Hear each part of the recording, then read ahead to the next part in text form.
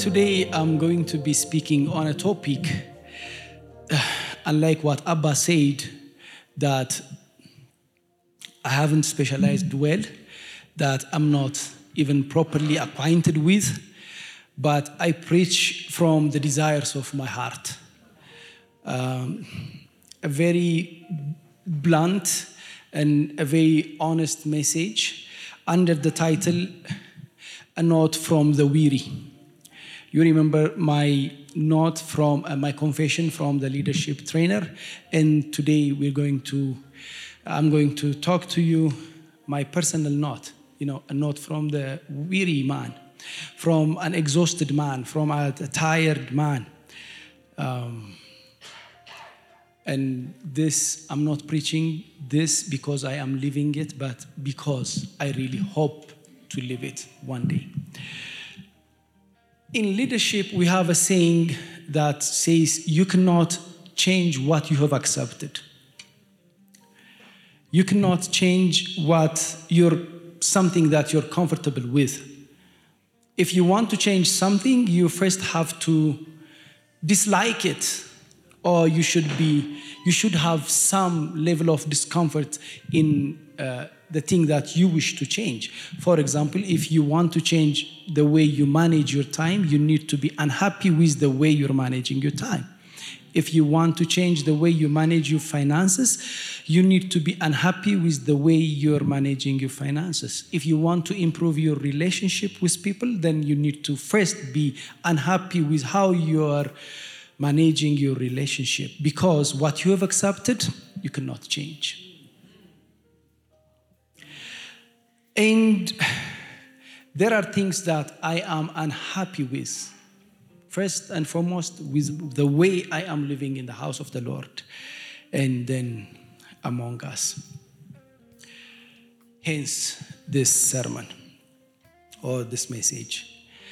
If you have noticed, the Lord has been time and again preaching and bringing couple of topics, especially over the last a year and a half or so, especially the last few months. Almost on every Sunday, the Lord has been promising a couple of things. One is that even when Misu preached, this is what he preached. Last week, God had to send us someone from Kenya, all the way from Kenya, and he had to say this. And even the weeks before that, Pastor Z has been saying this time and again. Emma has been saying that even people from across the continent, they come and they say this. So it boils down to two things. And it's about time for us as church to say to the Lord, what is it that you want us to do?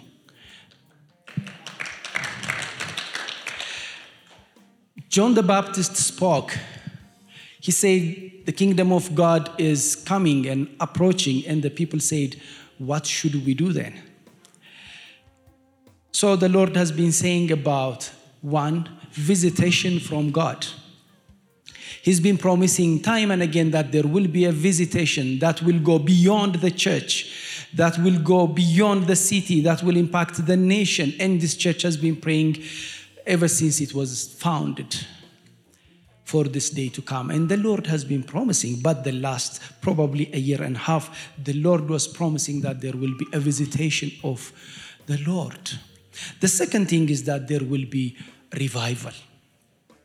I am not a specialist on revival. When I was preparing for this, I said to my wife, the Lord is at work. And she smiled and she said, I know. And I said, no, you don't know. And she said, why did you say that? Because the Lord is assigning someone who does not have specialty or preparedness in the subject, and the Lord is saying, go and tell it. He's not counting on me, he must be counting on himself. Then I know he is at work.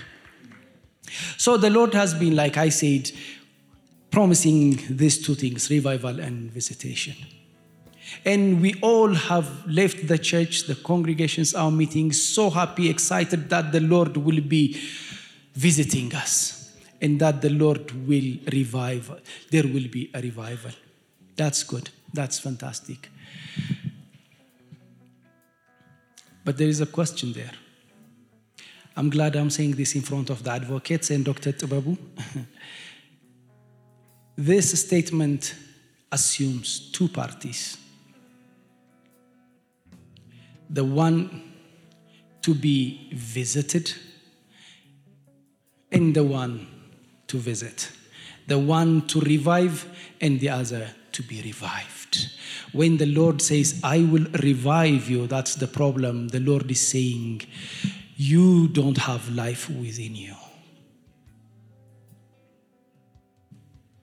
Because the meaning of the word revival, I'm using basic dictionary meanings. And this is also how you know I'm not young. An act or instance of reviving. The dictionary defines revival as this. And it's a state of being revived, such renewed attention to or interest in something. It also defines it as making alive again those who have been alive but have fallen into what is called or dead state. So when the Lord said that I will revive you, the flip side of that statement is that you're cold. You have died. And He's promising that He will come and revive us. When the Lord promises there will be a visitation, it simply means that the Lord is saying, come on guys, we're not together. I need to come and spend time with you. We're not together. You think we are, but we're not. Just the way Mary, Joseph, and Jesus were walking together, supposedly together, but they were not. And they realized that the Lord is not with them, and they had to go back for 3 days.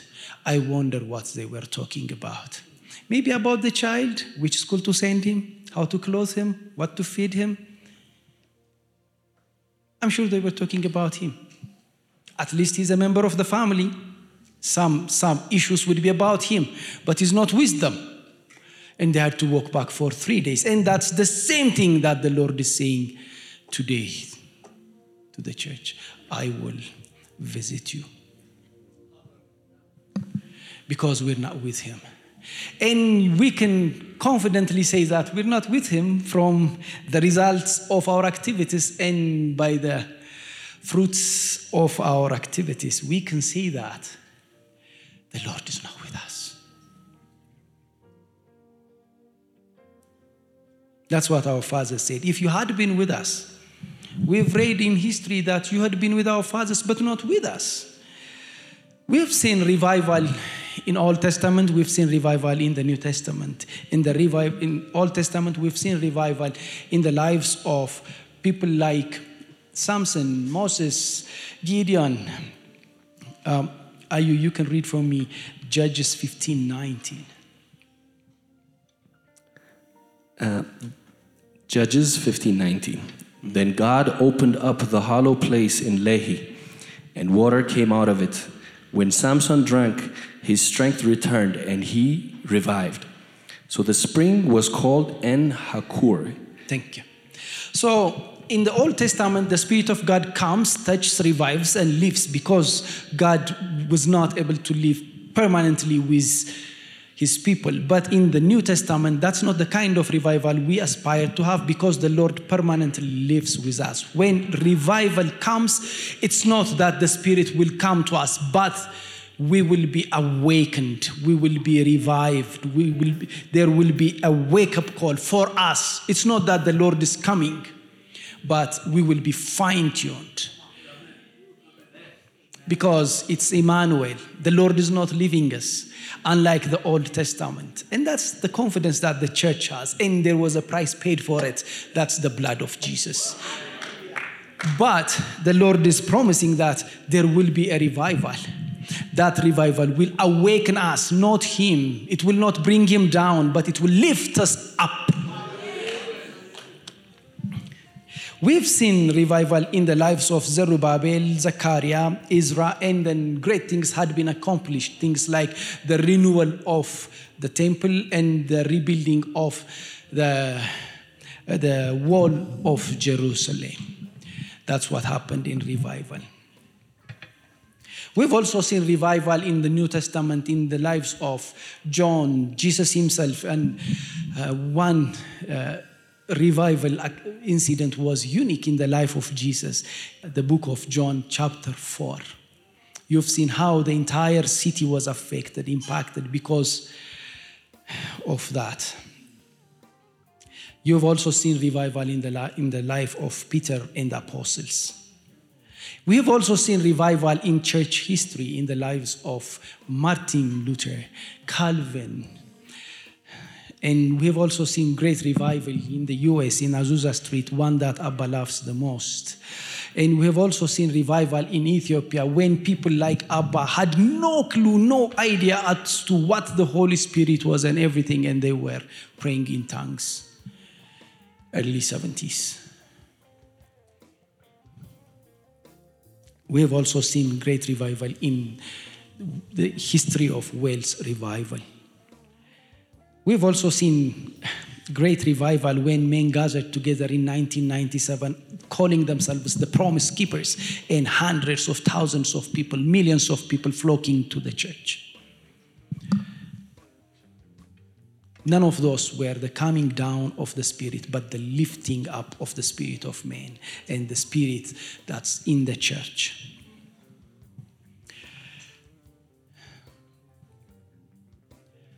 People say that during the visitation and the revival, that our lives' economic situations will be transformed. I don't know. The revival does that. But that's not why the revival is coming and the visitation will be coming to the church. Let's start by, how does it come? How does the revival come? I'm only going to lean more on Charles Finney's writings because I love the person highly. And Charles Finney says, and it's also amazing how Ayu was reading this very chapter from the Bible when the apostles were together praying for it. So he says that revival it happens when the providence of God indicates that a revival is at hand. That's what happened in the lives of the apostles. Jesus said, do not move from Jerusalem. Wait, stay there until you're filled with the Spirit. And they were counting on it. They were praying for it. And then it happened.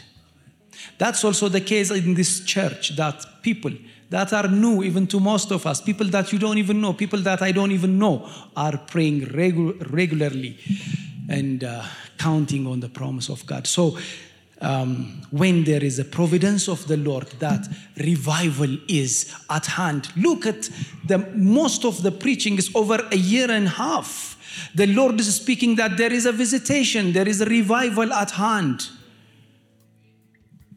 So it's time for us to wake up. It's time for us to fine-tune ourselves.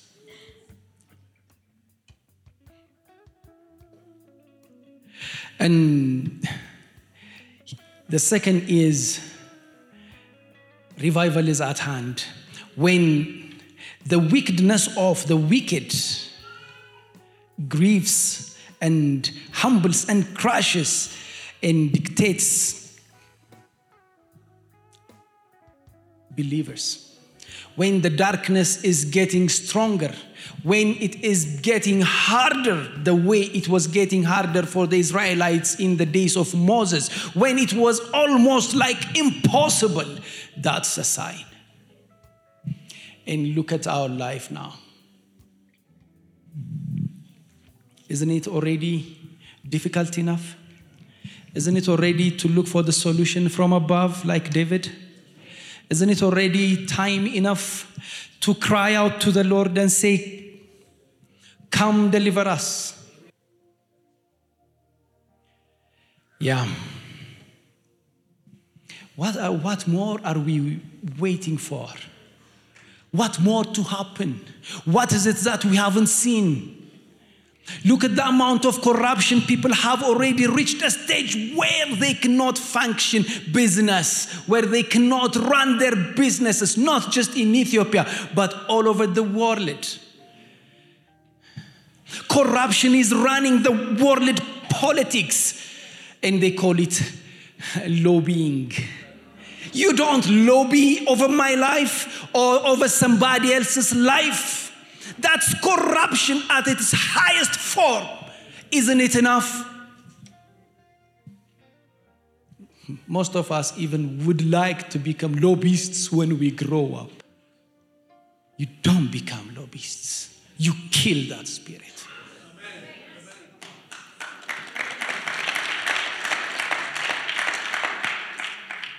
That's how it is in Europe.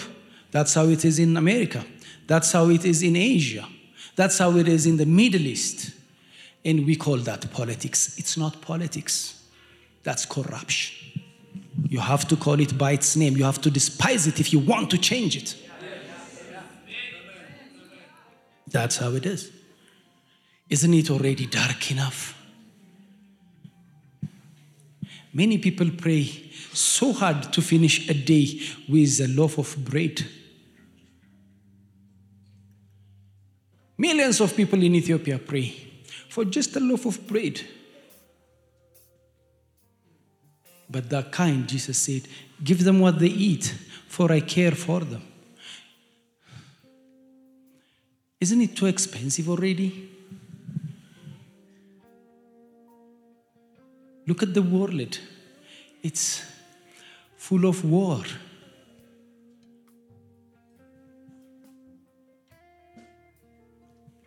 Look at our country. Isn't it difficult enough? Isn't it time for us to come together and call upon the name of the Lord?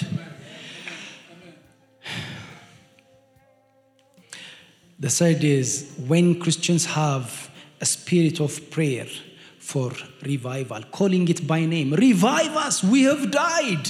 When we come and despised it, when we recognize where we are, when we are fully cognizant of our situation. No, it's not okay. Where we are is not okay. Where we are is not okay. Where I am is not okay. It's not okay. I think that maybe in the future we'll be talking about a positive pessimism, which the Lord spoke to me. The church needs to be a little bit of a positively pessimist. I don't like negative optimism. There is negative optimism. When things are not okay, you just deny. No! First, know your situation. Has the child died? Yes, he has died, but I know you can raise him. But negative optimism in the church, which is humanism, you deny it. Don't deny it, face it. It's not good enough. It's not okay. It's not okay for us to live like this. The amount of homeless kids, the amount of orphans on the streets so far, this is not okay. It's not. We've reached a stage where we cannot simply order food and entertain and enjoy that without having a broken heart. It's painful. It's painful. It's painful. But we say it's okay. No, it's not okay. We need His intervention. So we need to pray for it. In the Wales revival, Evan Roberts, a young man, prayed for 4 years for revival. And he was only saying one thing: oh Lord, bend me. Break my heart. Make me a humble man for you. Mold me, Lord, for 4 years. And then the rest is history. For 4 years, bend me, Lord. Break me. That's why we have the words of David on Psalm 85:6. You can read it, Ayu, for us. will you not revive us again, that your people may rejoice in you? We also have Isaiah's word on Isaiah 57:15. So I think such prayer is in a small amount already taking place in our church in Beza. I have my colleague here, Surafel and Kirubel. We work together. He comes and he tells me, Teddy, last night the prayer was amazing. And such happened. People are meeting and asking for it. And they call it prayer unusual. God bless you guys. Now we need to join them. And when also believers have a desire and anxiety to call of repentance, to a call of repentance and to a new or fresh obedience to the Lord, when we are tired of the old lifestyle, when we want to repent and when we want to free ourselves, there is freedom in repentance. Now the church needs to repent. We need to come together, at least, on a one-on-one basis or on a small level. Repent. And people who have experienced repentance, they tell us that there is a miracle in it. There is a miracle in repentance. They say that calls for a revival. That's the way for revival. I think we already have enough reasons for us to repent. We've been nonchalant. We've been so careless.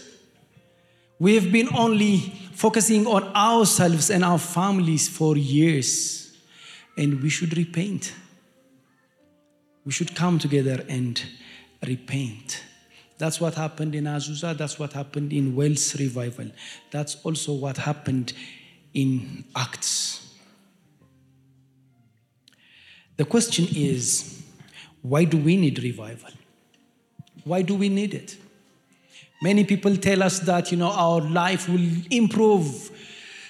The situation will change. We will be driving good cars and live and reside in nice houses. I don't think that's the case. I think it's beyond that. I think revival, as the word says, is about the kingdom and the king.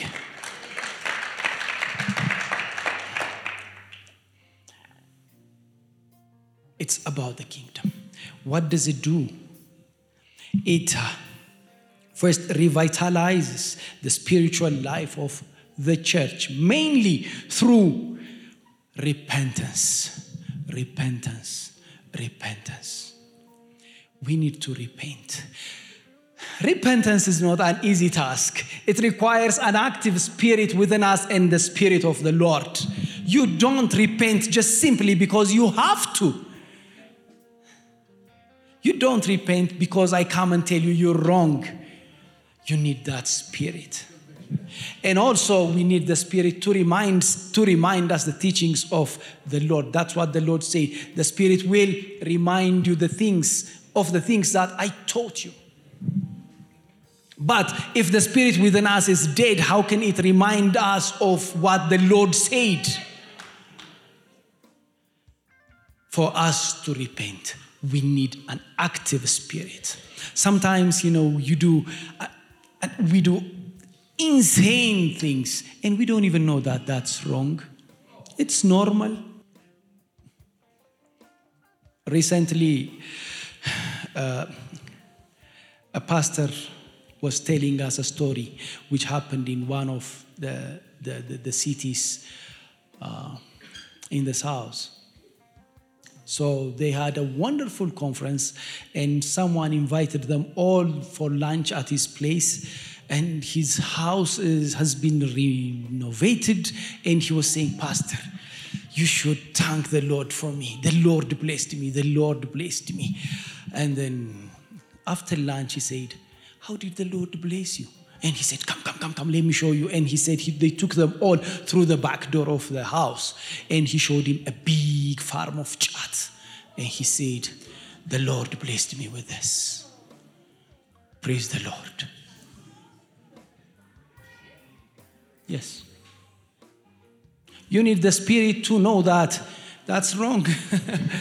You think that's easy to understand? No. No.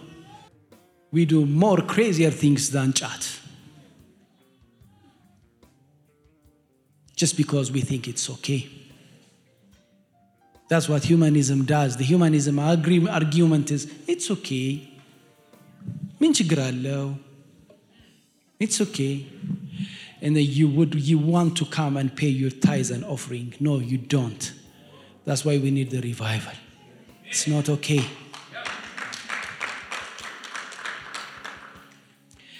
The second reason what revival does is it brings the power to forgive each other, one another. The power of forgiveness will dwell among us. I think it's about time for us to have that spirit of forgiveness in Ethiopia. We have already bruised each other. Isn't it enough? I have a lot of friends that I want to forgive. I'm being very honest. I still carry people in my heart. Yes, I do. I do. I do. I do. It's not easy for me to forgive. No. I wasn't like this, but I am now. I need the Spirit to help me to forgive.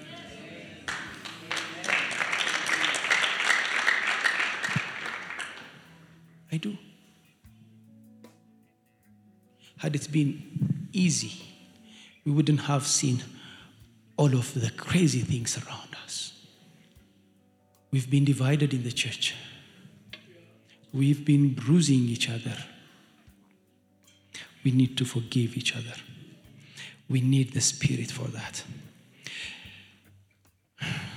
And revival also, the visitation of the Lord also brings unity and love in the church. That's the new commandment. Jesus, after, serving and teaching and all that, he changed the commandment. He said, now I'll give you a new commandment. He's left us with a new command. A new one. Unlike the Old Testament that encapsulates the whole thing that has been said in the Old Testament. He puts it all together and he said, this is my commandment to you. Ayu, please read for us John 13:34-35. A new command I give you, love one another. As I have loved you, so you must love one another. By this everyone will know that you are my disciples, if you love one another. Thank you. We need to love one another. It's not easy. I cannot love you without an active spirit within me. You cannot love me. I'm a lot of task. It's not easy. Loving me is not easy. No. You can ask my wife, my kids. I'm serious. I cannot love you unless the Holy Spirit help me. Love is a spiritual fruit. No. It's also a gift. But because we're not loving one another, look what we're doing to God, to the triune God, to God the Father, the Son, and the Holy Spirit. Look what we're doing. Please read for us John 17:20. This is why we need revival. My prayer is not for them alone. I pray also for those who will believe in me through their message, that all of them may be one. Father, just as you are in me and I am in you, may they also be in us, that the world may believe that you have sent me. This world will know that Jesus was sent by God when we love each other. The world will have a legitimate argument to say that Jesus was not sent by God, that Jesus is not God, when we're not loving one another.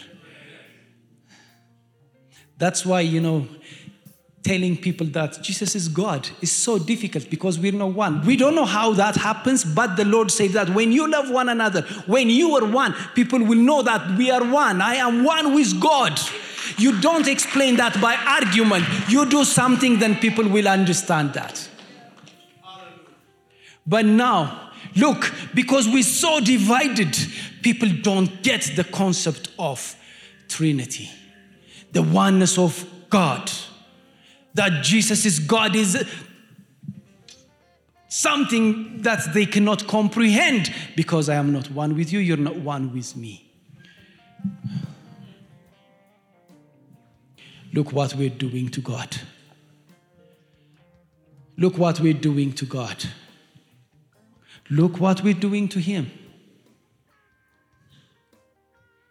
And they will win the case. They can simply argue God. No, your ambassadors, your people are not one. How can we know that you're one? They will win him. That's why he said, be careful. They know that we're one through you. We're so divided. Our groups, our tribes, our ethnicity, our class, status, all of those, they divide us. Wasn't it so beautiful to hear and to see the Frenchman standing here and, saying everything in French, and he still feels at home and he's at home, that we're one? Yes.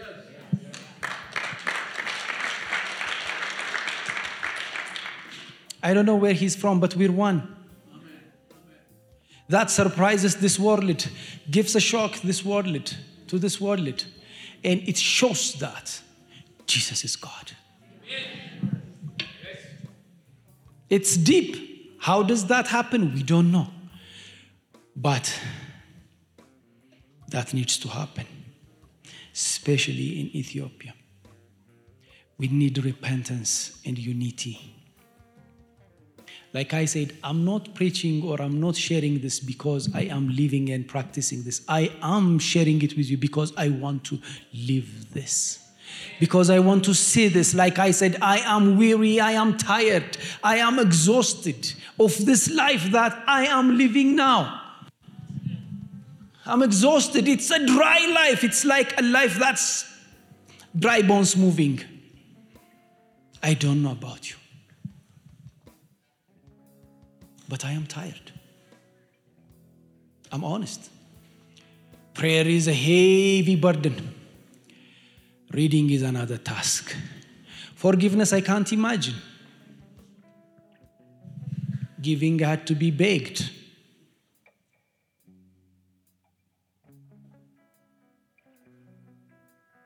The grace is not being activated within me, within us. The grace is easily activated through the Spirit. Look how far we've fallen.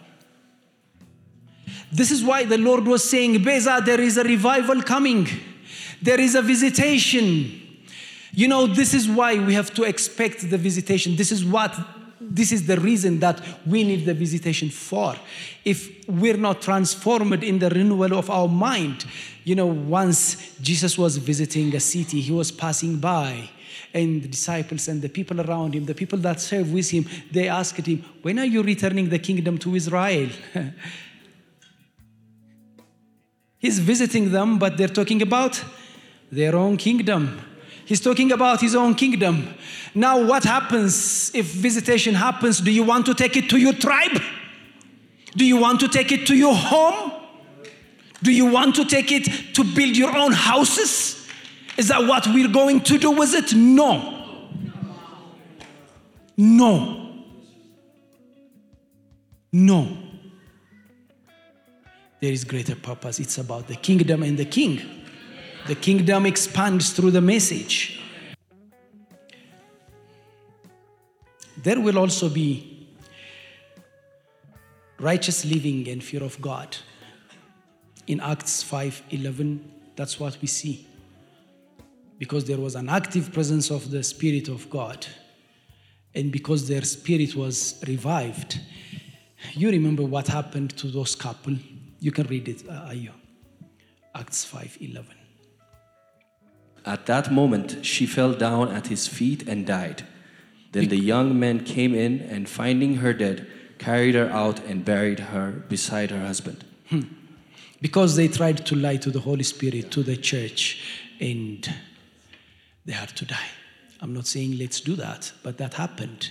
And then the fear of the Lord happened in the church.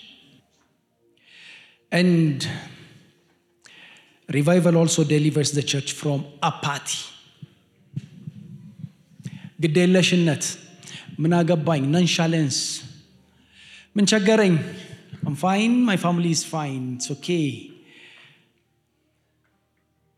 ምን አገባኝ apathy. We explain things away and we leave them as they are. We're apathetic. We used to poverty.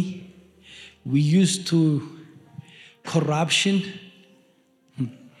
John the Baptist was never apathetic. He said, can you read for us Luke 3:11?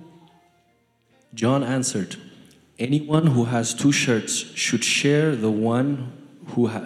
share with the one who has none, and anyone who has food should do the same. Go down a little. Even tax collectors came to be baptized. Teacher, they asked, what should we do? And he would tell them what to do. Go ahead, read it for us, please. Don't collect any more than you are required to, he told them. Then some soldiers asked him, and what should we do? He replied, don't extort money and don't accuse people falsely. Be content with your pay. Yes, be content with your pay. Don't do this, don't do that. You have to then give one. Don't twist justice. Stop corruption. What you're getting should suffice you. Stop the corruption. Now we're devising ways as to how we make our ways through corruption. In fact, even we're becoming number 1 corrupts. Because we can repent and soothe our souls. That should be enough. Somebody has to say enough. When that revival and revisitation of the Lord happens, that spirit of apathy will leave the church. Do you know why there are thousands of street kids and they are in fact increasing? Don't explain it. It's because we're apathetic. We don't care. If we say that they are our responsibility, just the way Jesus said, give them what they eat, for I care for them. He said, we don't have anything. And he said, what do you have? 2 fish and 5 loaves of bread. Then bring it and I can feed them. And he fed them. But if when we are apathetic, we don't even take it as a topic for prayer. It's okay, it's normal in any economic situation, in any this and that, this happens. It's okay. That's called apathy. That's not the Spirit of God. That's not the Spirit we have received. No. But we're used to it. We're comfortable.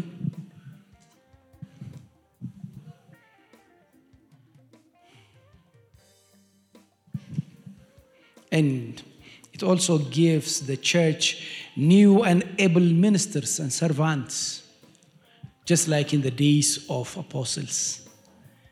After the revival, many joined, great people who took the gospel to different parts. People like Paul. Paul is also a result of a revival. He came out to fight against the revival, and the revival consumed him. How cool is that? That's what happens in revival. That's what happens to Charles Finney. That's what happens in first and second Great Awakening. Great people, theologians, philosophers became and ended up as being theologians. Great people join us. We need people in Beza. We need professionals, doctors, businessmen, economists, engineers, politicians. We need them back here. We need them. That's also one way to show that this glory is greater than the glory outside. We give the world a shock. When I grow up in the church, people, doctors, engineers, they leave their professions and they come. The last 20 years, we've been dwelling too much on the marketplace evangelism. Yes, time to strike balance. We need some people here that can make a noose. Yes, we need excellent people, excellent doctors in their clinics, but we also need them here. We need them here. Then the gospel also will be preached in the end. The gospel cannot be preached without a spirit that is alive in us. Jesus wants us to give testimony on his behalf. Jesus has not made a lot of claims, poor him, but he made few. He said, I am the way, the light, the truth. I am the bread. I am the water. And I am the life. I am the shepherd. I am meek and humble. And he said, Misu, you'll be my witness. He said, I am life. I am the bread of life. And I am the way. I am the truth. And if you want, you can ask Abba, Alena Heda. And for that, he gave us the Spirit. Now who's going to speak on his behalf? Can you speak on his behalf? He said, ask him. Can we answer? Is Jesus life? Don't tell me yes, tell it to the world. I don't want to tell it to you. You know, it's not for us. It's for the people outside.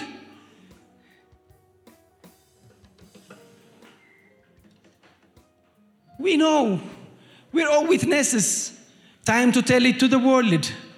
He reconciles because he has reconciled us with the Father. Now time to tell it to Ethiopia that Jesus reconciles. Because we have seen it. Yes, we've seen it. I have seen it. Can I say it? No, because I am weary.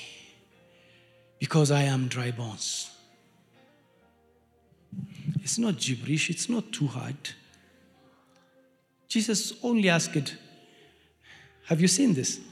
Can you tell it to me? Just like, when I say to Misu, can you come to the court and witness on my behalf? Because you are with me, you've seen what happened. It's the car that came from behind and they hit me. You've been with me, then can you come? And he says, it's easy because I've seen it. Now Jesus, said, after he lived with us, after he did this and that for us, he said, can you be my witness? Can you be? Simple as that. But we can't.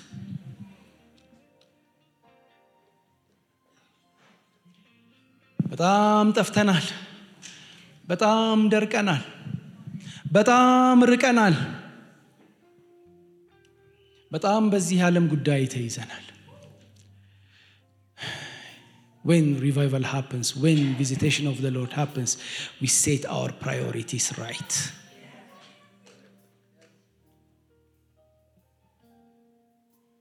That's why Billy Graham said that we are the Bible that the world reads. We are the creed that the world heeds. And we are the sermon that the world listens. If all these are wrong, everything will be wrong. And finally, revival makes the church say one thing. Can you read for us Revelation 22:17? The Spirit and the bride say, come. And let the one who hears say, come. Let the one who is thirsty come. And let the one who wishes to take the free gift of the water of life. Thank you. When was the last time you heard the church saying, come, Lord Jesus? No, we want this, we want that. And until I do this, don't come. Until I acquire this, don't come. I have some business to finish, don't come. It is up to the bride to speed up the groom. in any wedding, And we have a groom. And the groom is out there waiting to the bride. In here, there is a tradition or a customary activity that the bride calls the groom's best man and says, no, tell him not to come. Not yet. I'm not done with my makeup. I'm still getting my hair done. That's what the church is saying to the Lord. But until the groom is invited by the bride, it will be very difficult. Let alone Jesus, I never wanted to surprise my bride. When my wife said, wait a little, I waited. Adelmisu, people that are married, they know it. Nobody does that. No groom does that. No. But now the bride is too busy with petty things. But it's a command for us to say, come, Lord Jesus. I am tired. I want the Lord to come. And there is a promise for the Lord to come and administer, to come and reign. And this time when he comes as a lion, not as a sheep, as a lamb. He comes. And he does it all right. And he wipes out the tears from our eyes. There is a promise. But that promise is to be fulfilled by us, saying, come, Lord Jesus. Jesus will come soon. I grew up reading a magazine that says soon. We used to talk about it. We used to sing about it. Nobody talks about it now. That's a sign of humanism in the church.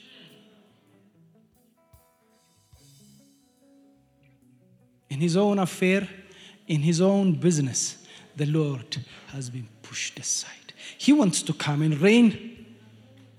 The lion needs to come. He wants to roar, but he needs to be invited. I want to roar with him. I want to see Jesus. No, for real. For real. I want that fair king administering the whole world with a rod this time. With a rod. With a rod. He's not coming as meek. That's why we have to be faithful on what we've been assigned. If we're faithful with the little, when he reigns, we reign with him. That's why we need to take our professions and businesses seriously. If you are a good businessman now, you will be assigned to do business, to take more responsibility. If you're fair to one, you will be assigned to 5. This is a testing time. Let's finish it and say, come, Lord Jesus. Come, Lord Jesus. Come, Lord Jesus. And there's not much to miss. It's only getting uglier. Isn't it getting uglier? አይመስላችሁ? There is life after this, come on. And there is home that's being prepared for us. And there is hope. A life with God. There is hope. There is hope. But for all of that to happen, the groom must come. The groom will be invited when the bride invites him. The groom will arrive when the bride says, come, I am ready. Come, Lord Jesus. Let's all stand together and say, come, Lord Jesus. Come, Lord Jesus. You said you will come. Come, Lord Jesus. Awaken our spirit. Visit us, Lord. Revive us. Wake us up. Come, Lord Jesus. Help us set our priorities right. Wake us up, Jesus. Forgive us. Help us forgive one another. Father, Lord, help us. I will invite Abba to pray for us, and thank you very much.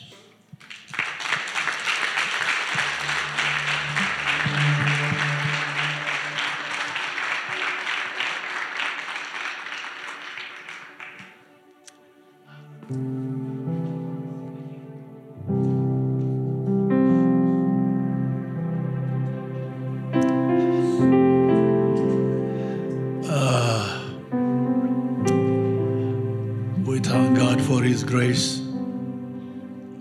We have not just heard a sermon or a preaching. It's just a heart-to-heart talk, a family talk.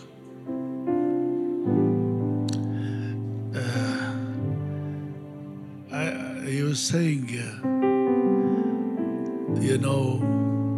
says, I'm tired. I'm exhausted.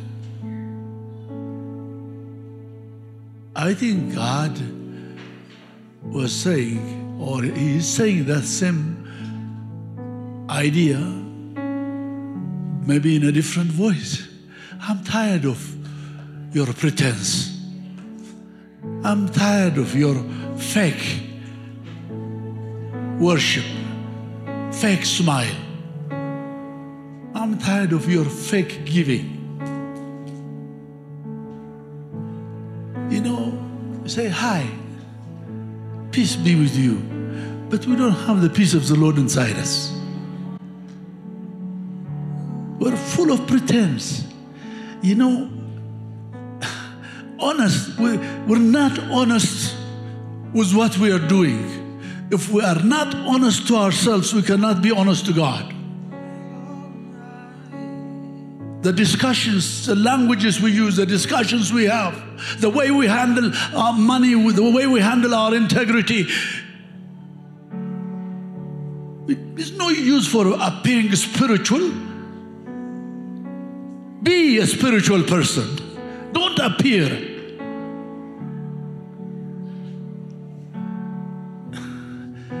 I think God is tired, this whole thing of corruption. In every little step is inviting you to be corrupt or more corrupt. You can't do business in this city, in the world we live in, without giving something to somebody.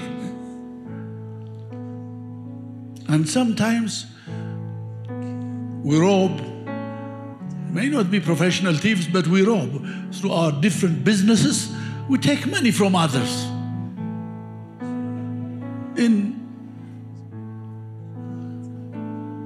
Shall I say it? We steal, and then we come and say, pay tithes. Don't, for God's sake. Don't steal and give to the church as a tithe from God. God is not honored with that. He can multiply 5 loaves and 2 fish and feed multitudes. A few amount given with faithfulness is enough to run the business of God.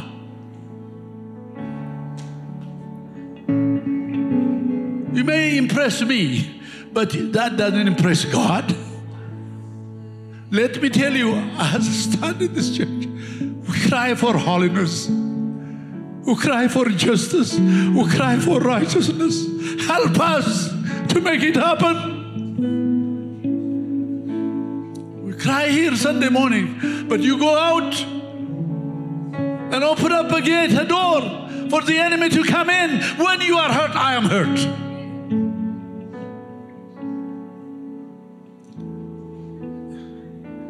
We are a body, the body of Christ.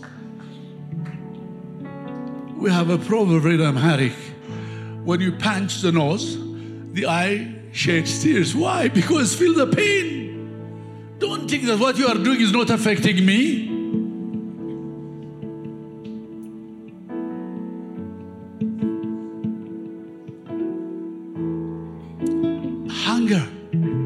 Hunger for righteousness. The good thing about this Christian life, it's you who lives it. I don't live it for you.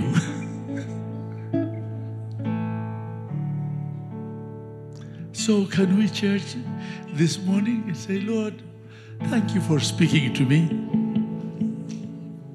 This revival business. God does not need a revival. We need it. He's sitting on his kingdom. Hallelujah. He is already seated. But he desires to bring all of us to where he is. So that we can glorify him and be a blessing to the nations. We talk about Africa Rise, and it's coming soon. We bring Africa together. If we have not been good witnesses, do you think God would be impressed with the choir and the flamboyant singing that we bring from across the continent? God is not surprised. Pray for me.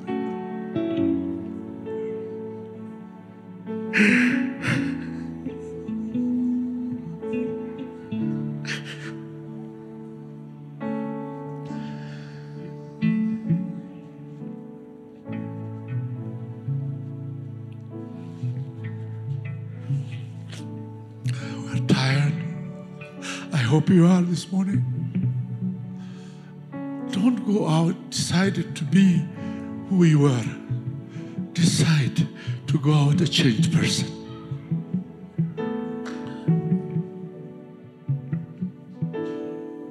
The time has come.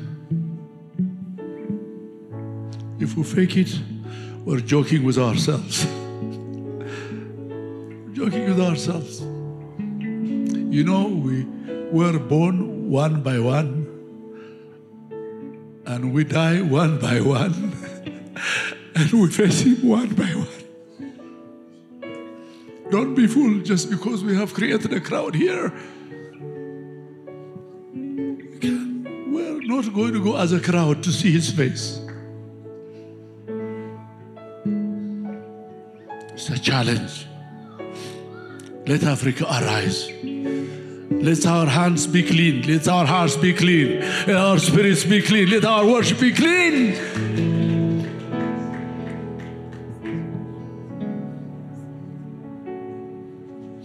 Holiness unto the Lord. Holiness unto the Lord. He said, be holy as I am holy. The standard is not me. The standard is him. It was set by him. But as we heard this morning, you can't do or live the holiness of God without his help. Without the power of the Holy Spirit intervening in your life. Allow him. Let him come in this morning. Just raise your hand and say, Lord, here I stand, desiring to be who you want me to be, not what the world wants me to be. I want to be what you want me to be. I want to be a light. I want to be a salt. Is that not what he said? You will be the light of the world, the salt of the world. Here we stand, oh God, our Father. Yeah, we are tired. Not only Teddy. We are frustrated, primarily with ourselves. Father, let today be a day when we will remember to say, God spoke to me that day. God surprised me that day. God shook me up and woke me up. And here I stand. And don't make an appointment for that. Do it now. Today. Right now. You lift up your hands. I'll be praying. Father God,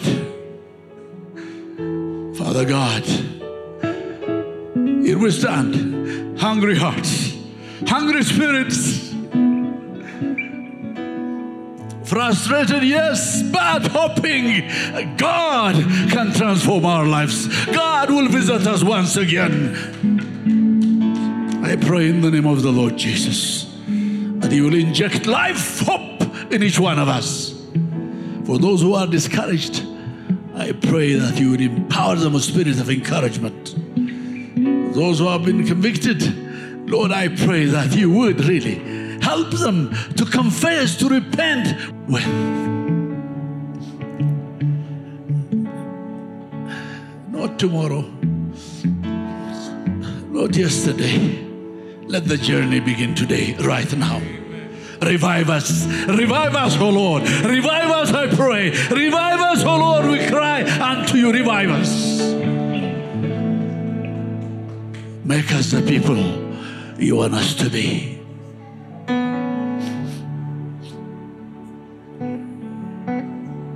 We have said many times in our confessions, out of this place rivers shall flow.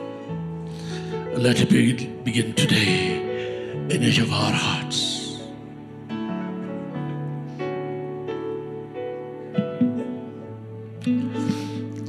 Father, I'm not going to invite people to do this, do that. As we stand stretching our hands before you, do your miracles, do your wonders. Let us not be the same again. Let this day be a day to remember. A day where we have seen God face to face. A day where we will say, yeah, as a result of that day, we've never been the same again. Raise up your hands and receive the blessings of the Lord. The Lord bless you. The Lord shine His face upon you. The Lord give you grace and strength to live, not because of influence, but because of conviction. May the Lord bless you with that kind of a determination. Say, the Lord has spoken, I will live it. The Lord be your strength, your freedom, your liberty. The Lord bless you with the faith to believe that God was meaning business this morning. What He has spoken, He shall accomplish in my life. I pronounce God's blessing, God's protection, God's provision over your life. In the name of the Father, the Son, and the Holy Spirit, and all of God's people say, amen. Give Him praise. Give Him praise. Give Him praise. Give Him praise.